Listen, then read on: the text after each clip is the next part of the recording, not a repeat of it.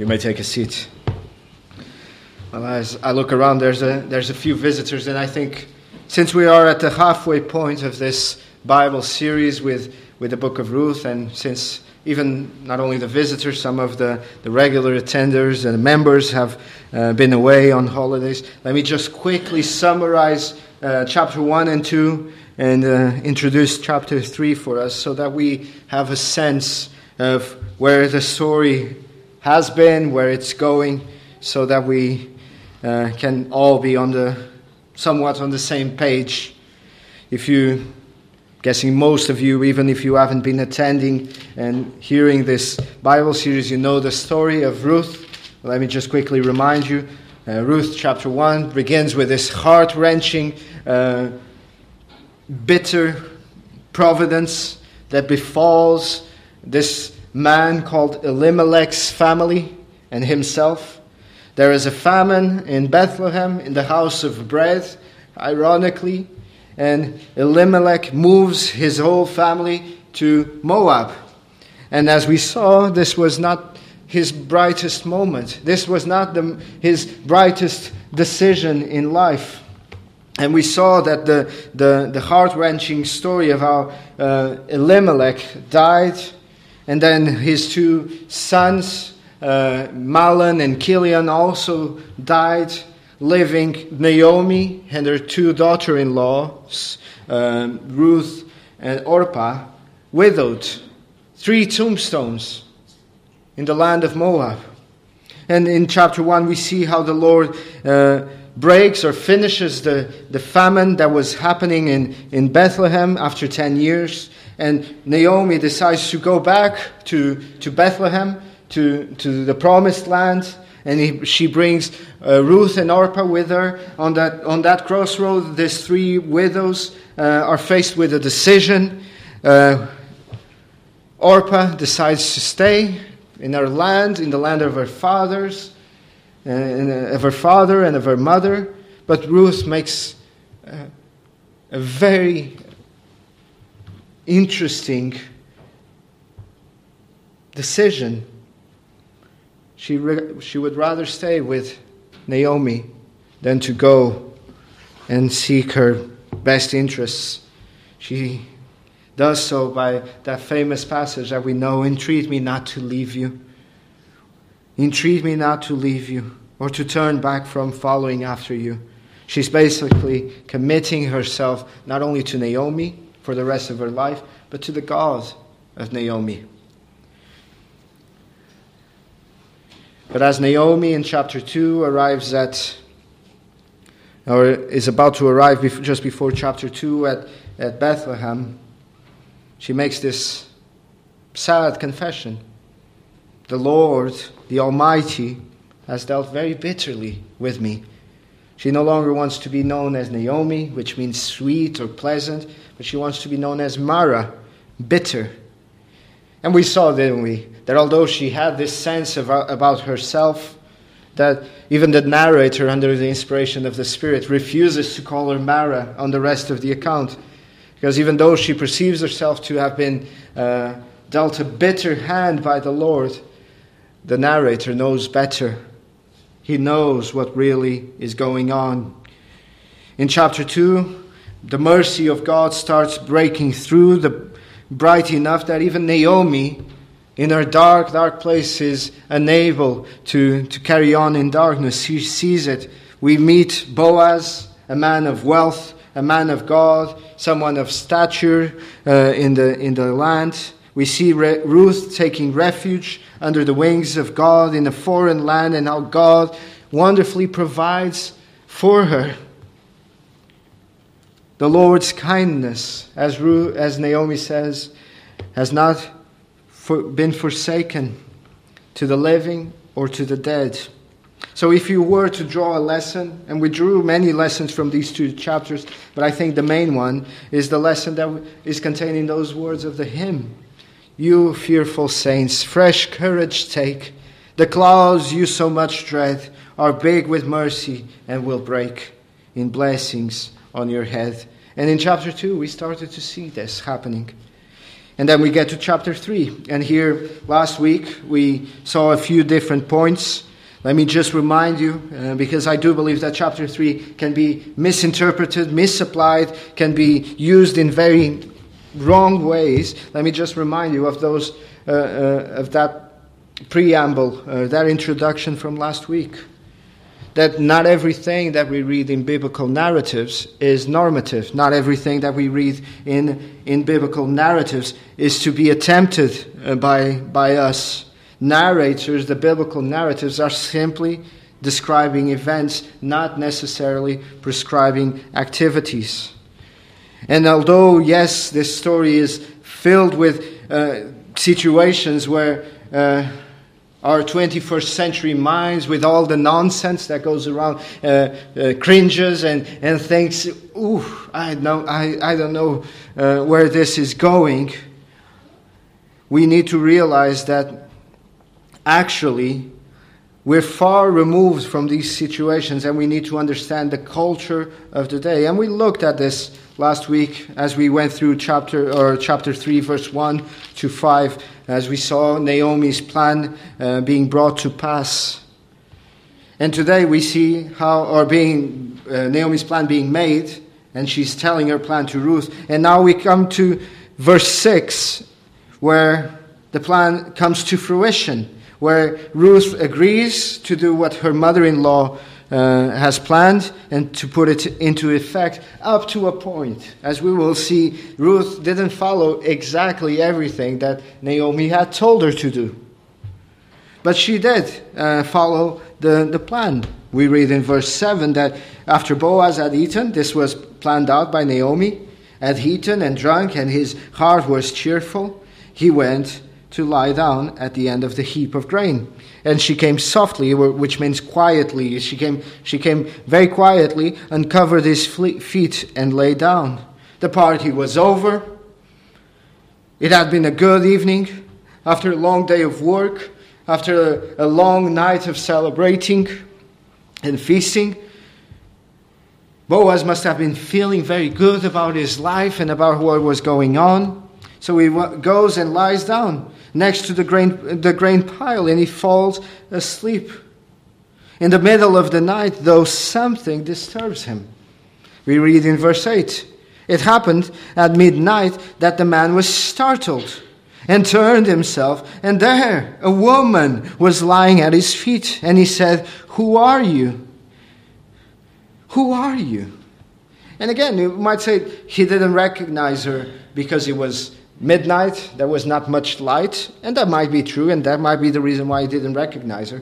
But as we spoke about last week, the garments that Naomi had told Ruth to put on convey a sense of heaviness. They would be bridal garments. And bridal garments in the Middle East, unlike the bridal garments of our day, which reveal too much, bridal garments in the Middle East tend to conceal more than they reveal. That's why Jacob found himself marrying Leah before he married Rachel. It's not that he was aloof or distracted. It was just hard with all those layers of clothing. And that is, I believe, part of the reason why he doesn't recognize Ruth immediately. And Ruth has to tell him, "I am Ruth. I'm your maidservant." But here, surprise of surprises, although Ruth is following the plan from Naomi, she starts to put her spin on it. "Take your maidservant under your wing, for you are a close relative." Instead of leaving the situation dangerously ambiguous, as we saw last week that Naomi's plan would bring about, a woman of character like Ruth, she actually takes a step forward. She makes her intentions clear. "This is why I'm here.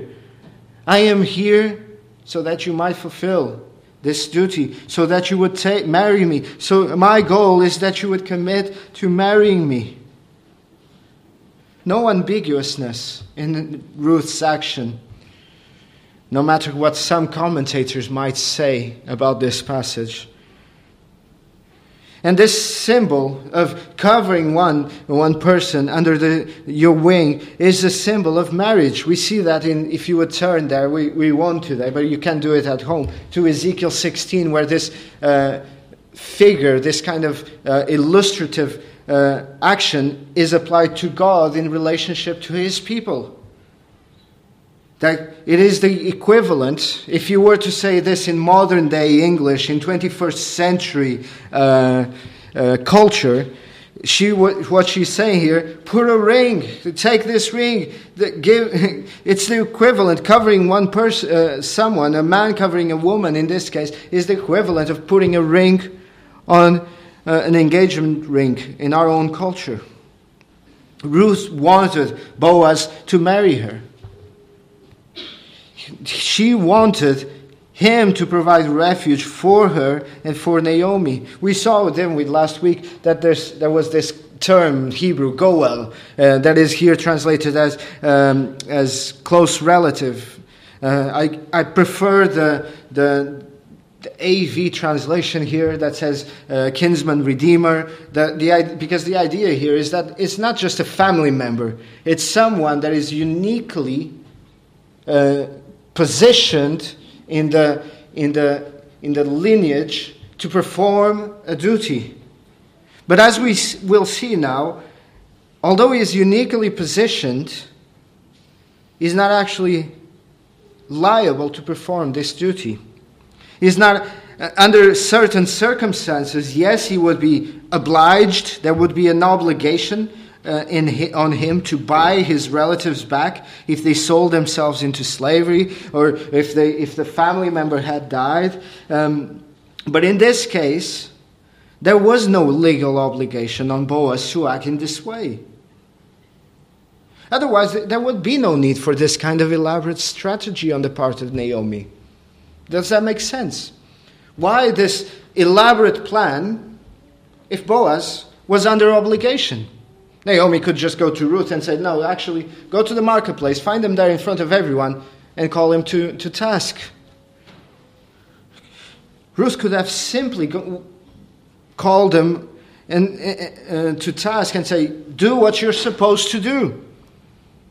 Boaz, as we've been seeing, he was a man of character, a man who did the right thing.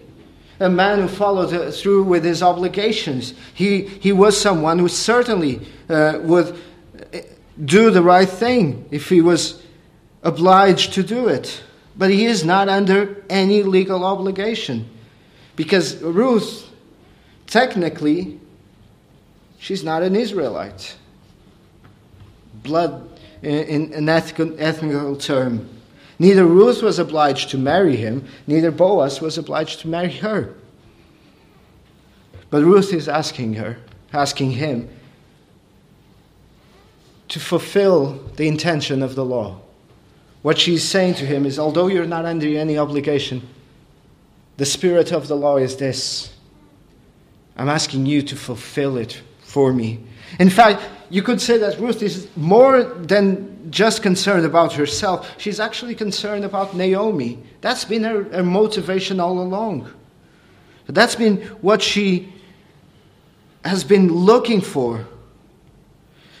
So Ruth's request required quite a bit of audacity, of boldness, of risk-taking, especially because Naomi's plan was risky in itself. Think about how many things could have gone wrong with this plan. All the different possibilities that could have happened that night that would have marred Ruth's reputation for the rest of her life in Bethlehem.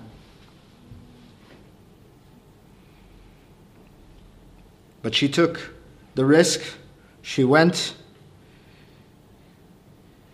And she even went further than the plan. Naomi's plan only said, be silent. Let Boaz take the initiative. Look at verse 4. He will tell you what you should do. When he wakes up, when he sees you, don't say a word. He will tell you, verse 4, what to do. But Ruth doesn't want to leave anything to chance. She departs from Naomi's instruction. And I think this is because she's wholly completely devoted to Naomi. She has a concern with this old widow, with this mother-in-law, that propels her to do all these actions. From chapter 1, why does she want to stay with Naomi? She had a love for her mother-in-law. You see this. And in chapter 2, you see this. And you see this at the beginning of chapter 3 as well.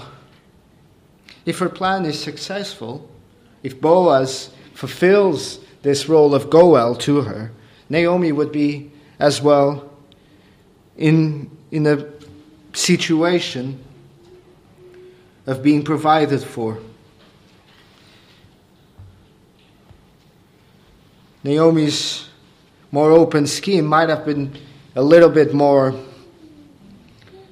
provide a few different possible outcomes that might have even reached the same goal. But Ruth knew that her future didn't ultimately depend on her ability to formulate a plan and execute it. She trusted the Lord. And this is where, after saying this, verse 10, this is where Boaz comes in and says, "Blessed are you of the Lord, my daughter." This starts off nicely. This is just the kind of answer that she was looking for. This is a really nice way of starting the reply. But also it shows us, doesn't it, by calling her my daughter, that Boaz had absolutely no intention of taking advantage of the situation, of taking advantage of this young woman. That he wouldn't take advantage of her. On the contrary, he declared himself willing to take the risk that marriage to Ruth would entail.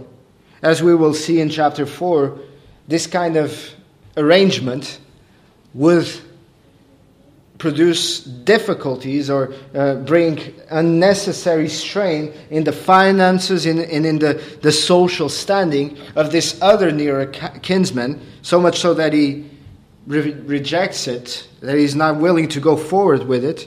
But here Boaz is saying, if he does not, I'll do it. With all the risks that may come out of it.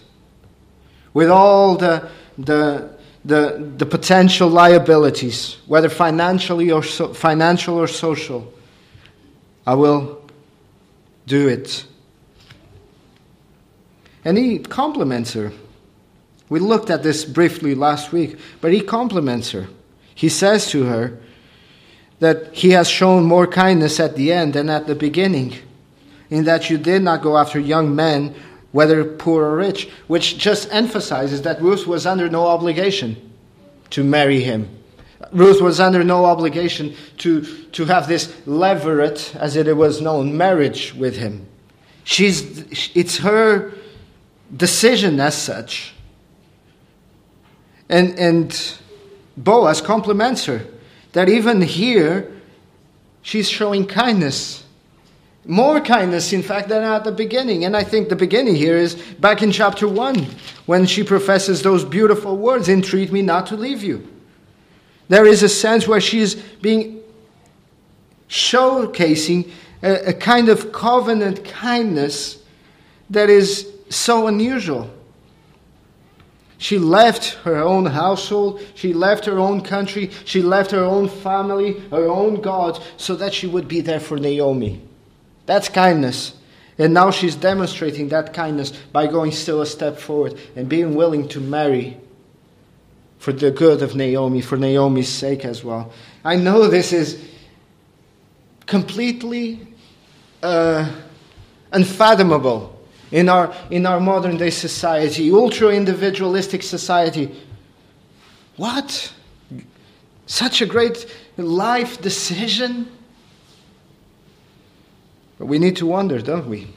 Have we gone too far in our individualism in our society? It is noteworthy as well, as we think about the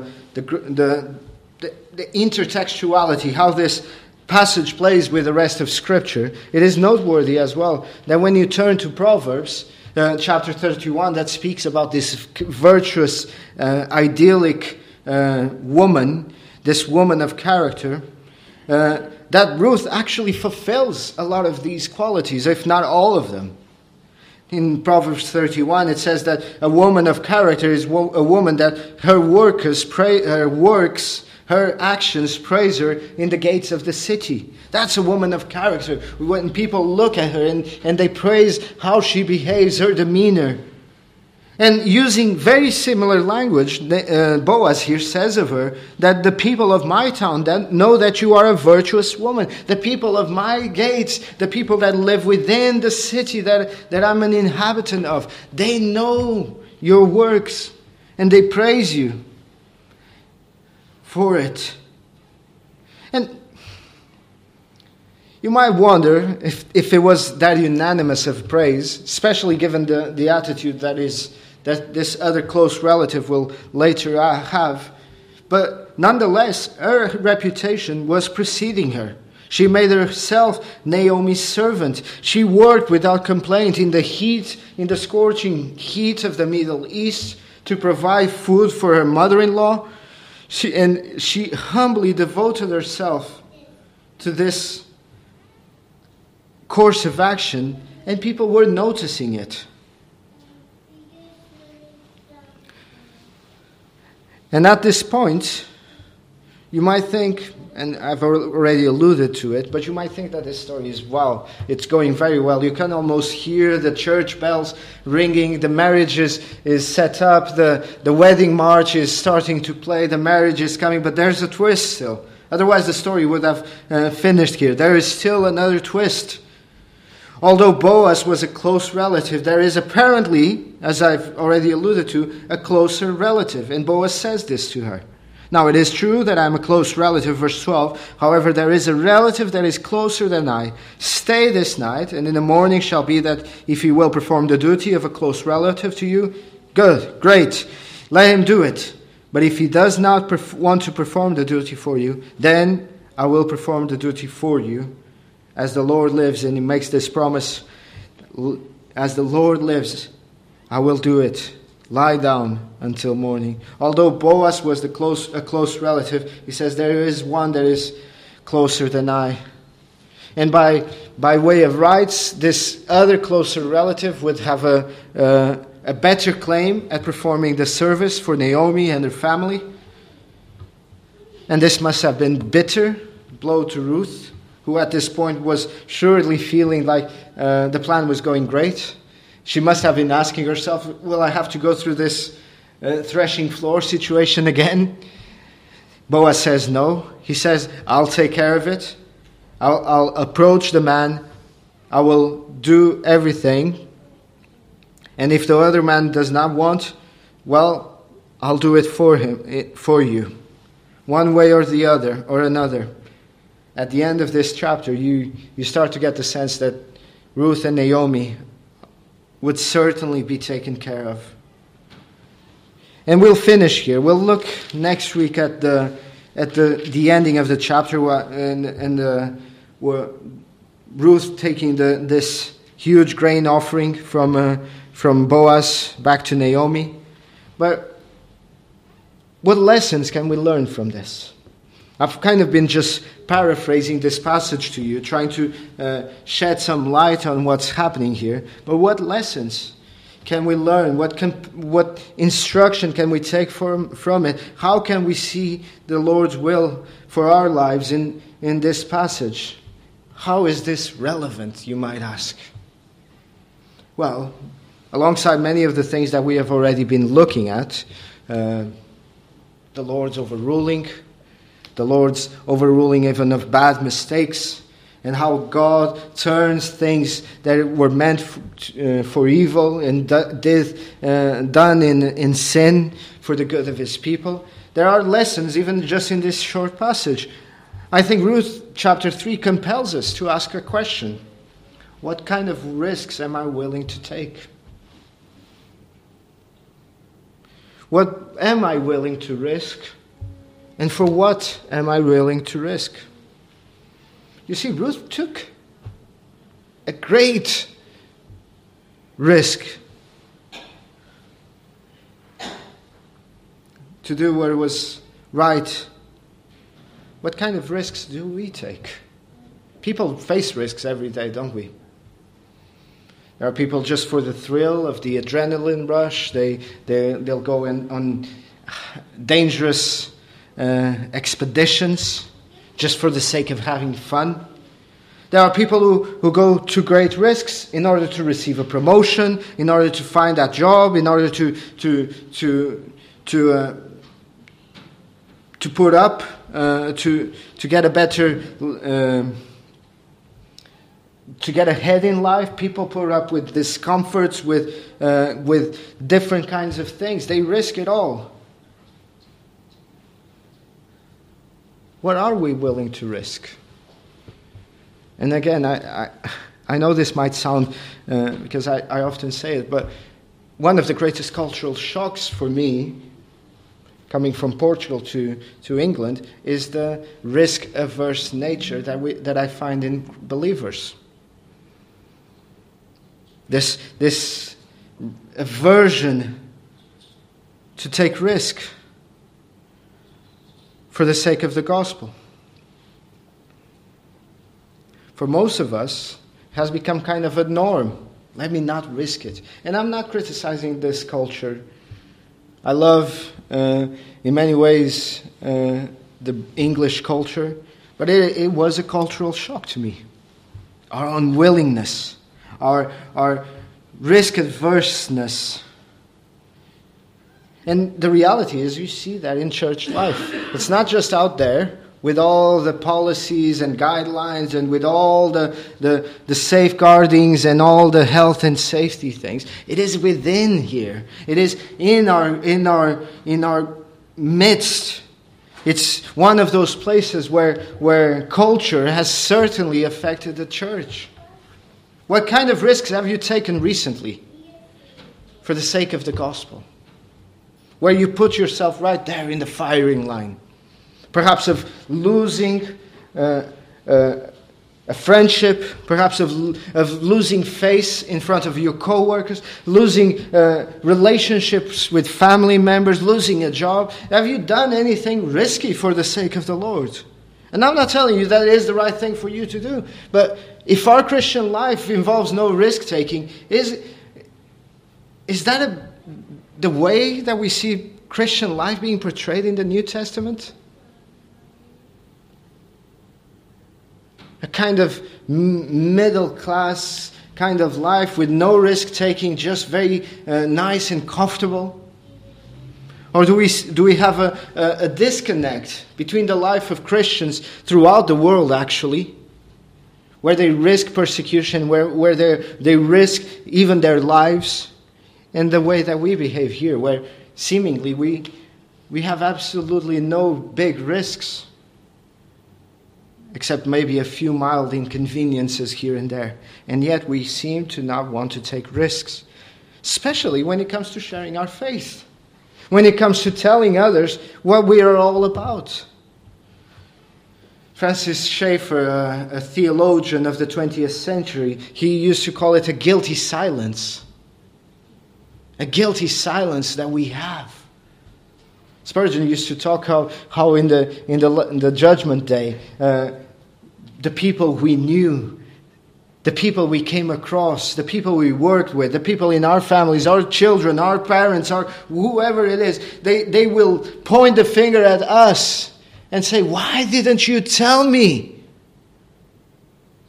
And why didn't you tell him?"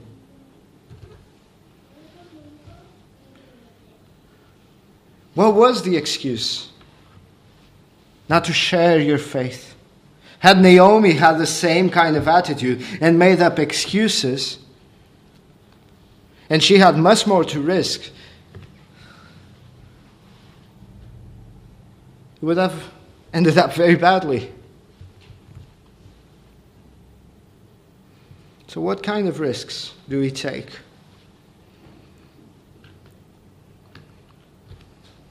What kind of people can we reach if we take personal risks? That's one. Perhaps I'm still going to touch on it briefly in a moment.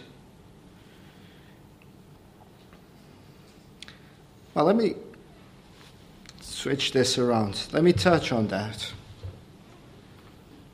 You see, Ruth was living by faith and not by sight in many ways. That's why Boaz honors her. That's why Boaz is so caught up with her. You could say, I know I've been trying to avoid the love story spin on the book of Ruth, but you could actually say that if Boaz has some form of love attraction for Ruth, it's not because she's good looking. There's no inclination or no indication of that in the text. The thing that has been on and on attracting or moving Boaz towards Ruth, it's her character. She did not seek young men, whether rich or poor. She sought the redemption that Boaz could offer and the supply that Boaz could offer to Naomi as well as to her.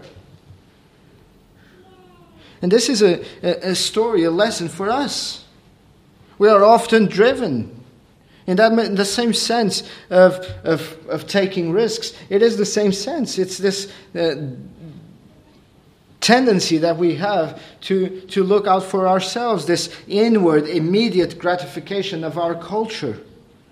We are not willing to take risks now because I don't want to bear the pain, even if it's just for a little while. Even though I know that if this would come to pass, the gratification at the end would be much greater. We often don't want to do what is hard, what is risky, what is laborious, what is difficult. And I think that the issue is living by faith or living by sight. Do we live a life to glorify Christ or to glorify ourselves? I know we are all too sophisticated of Christians to say that we live life to glorify ourselves. But in practice, what is it that motivates you? If not in words. When it comes to our choices, no matter how large, no matter how small, what is the primary motivating factor that moves us to make decisions?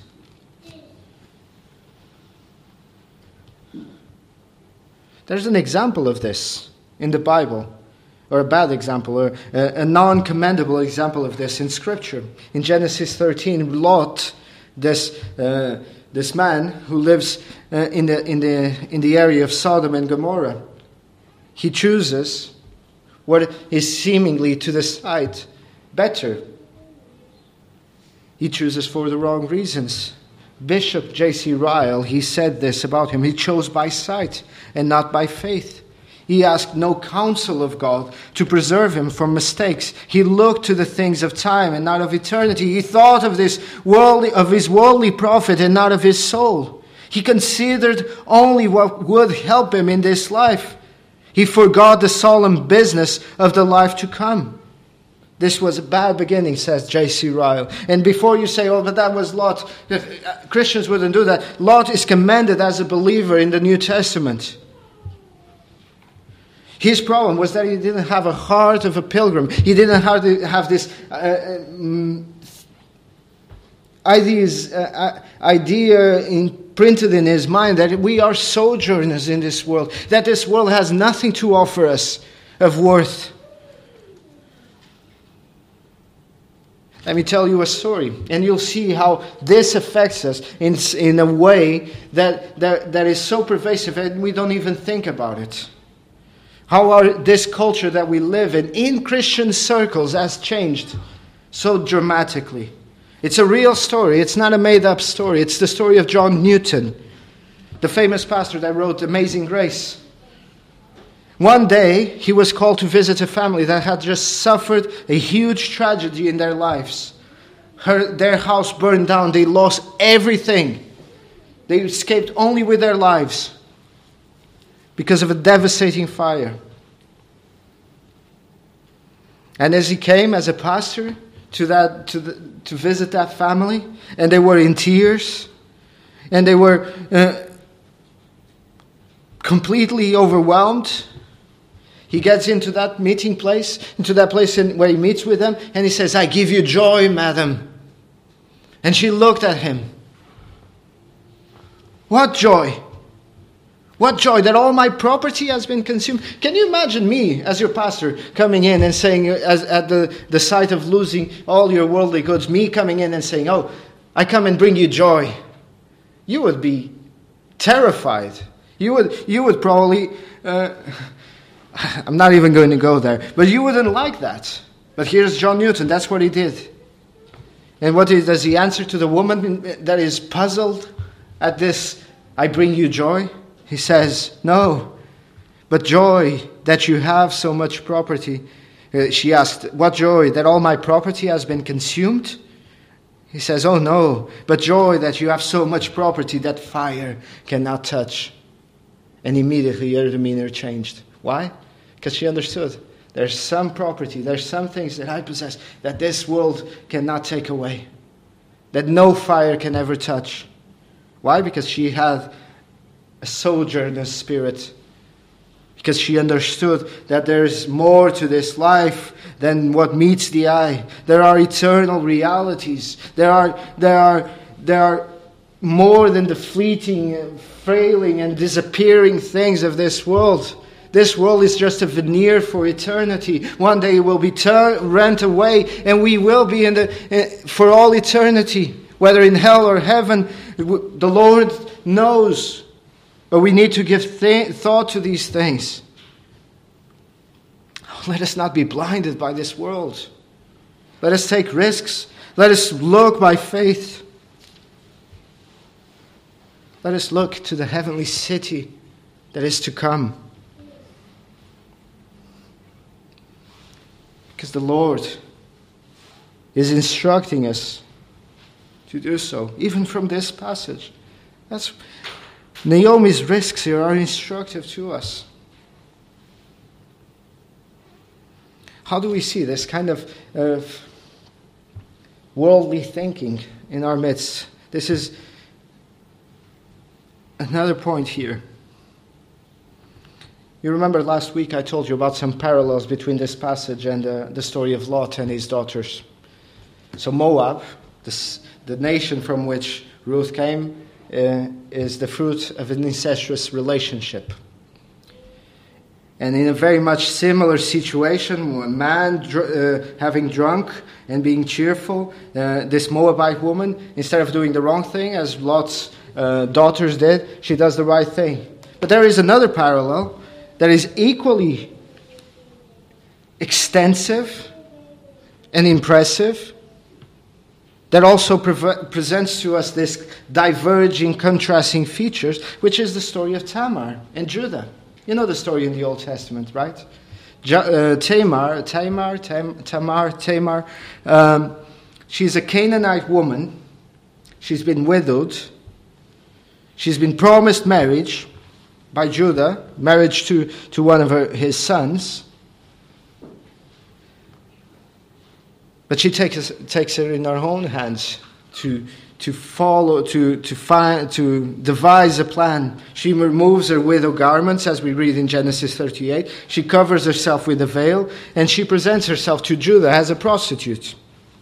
And we know what happened there. And although Tamar's intentions, sorry, I'm really struggling with her name. Tamar's intentions were good, in the sense that she just wanted for Judah to do the right thing. The way she went about it was the worst of ways. Immoral and sinful, to say the least. So Tamar and Ruth find themselves in very similar situations, but one does both for good intentions, but one goes about it in the wrong way, and the other goes about it in the right way. And I think we're meant to see here that we are to be reminded by this that good intentions are never enough in this life. Many in the church today, although they have desires that are proper and good, you want to see the church full. You want to see the church thriving. You want to see the ministries going well. You want to present results. But then you start becoming laxer and laxer, more unguarded and unguarded and careless with how things are done, just for the sake of the results, just for the sake of seeing the results in front of you. Very little concern to do things in a godly way. The end is all that matters. Then when things go wrong, the excuse is always, I had good intentions. But in Christianity, ends never justify the means. Why? Because again, we are pilgrims here. It's not about this world. It's not about this time. It's about how we are being transformed into the likeness of Christ for the world to come. So the end results here are never the end results. Means don't justify the ends, because the ends are not are not really the ends. The ends are in heaven, in the city to come. Again, this is what we need to learn and see, that good intentions are not enough. Ends never justify the means. But finally, my brothers and sisters, as I said, that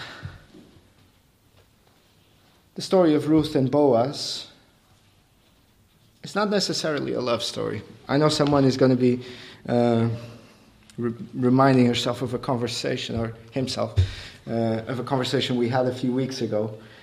And I said, well, I don't really see Ruth and Boaz's story as a romantic story. At least it does not fit the romantic genre that we are used to from Hollywood movies and those kind of things. It certainly wouldn't be the classic romantic kind of story, would it? But there is a love story in this passage.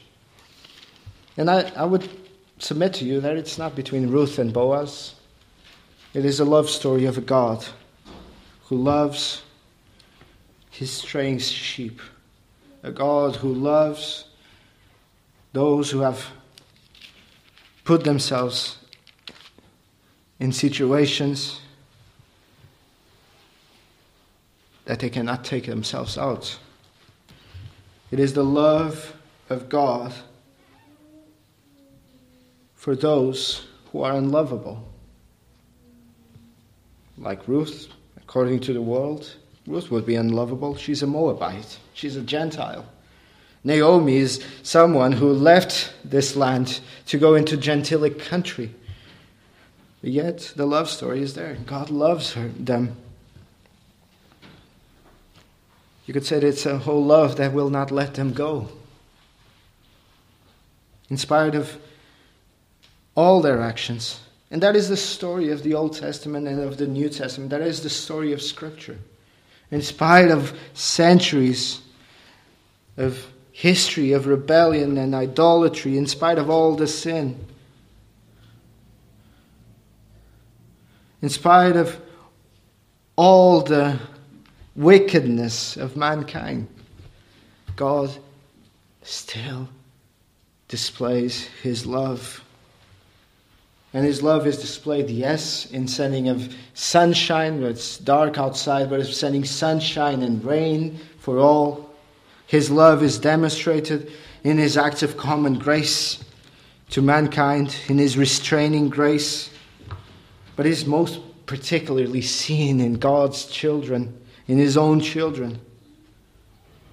In the way that he comes and saves us.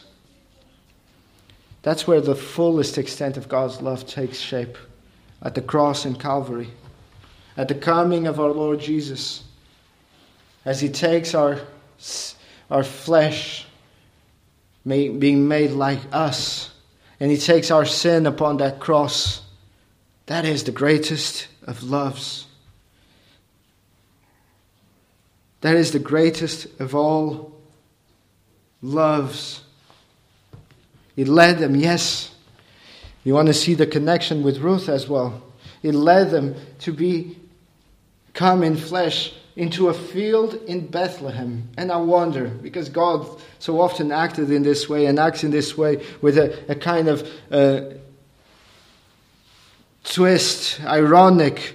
I wonder if one of those fields that belonged to Boaz ended up being the field where the angels announced the birth of a baby in Bethlehem. It is a baby that comes to Bethlehem. As Naomi and Ruth find refuge in Bethlehem in the hands of Boaz, there is no refuge given. There is no rest given. Unlike Ruth, there was no place for rest for Jesus in Bethlehem. No godly man called Boaz to protect him. Instead, he had to make with a temporary place in an inn before he was driven out, having to flee into Egypt for his life. And this love took him all the way to the cross, there in the midst of darkness. Not the darkness of midnight, but the darkness of our own sin. He offered himself up for the sins of his people. This same Bethlehem was where our Lord Jesus would come to incarnate and to be born in. So, do you know this God? Have you trusted him? This loving God. In light of his love, what do you do with it? The duty is yours. The duty of faith is yours. What will you do with God? Will he cover you with his wings? Will you take refuge in him? Will you trust him? Will he spread the robes of righteousness over the nakedness of your sinfulness? The robes of righteousness of Christ?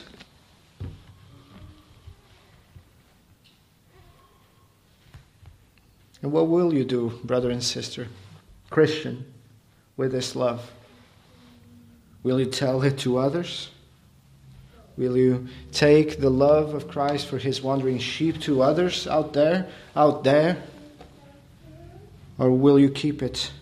Will you be willing to take risks? Or will you keep quiet?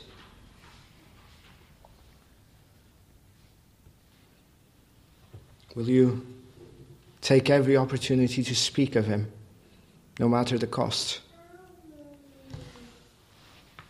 May the Lord help us to display his love, to shine as lights in this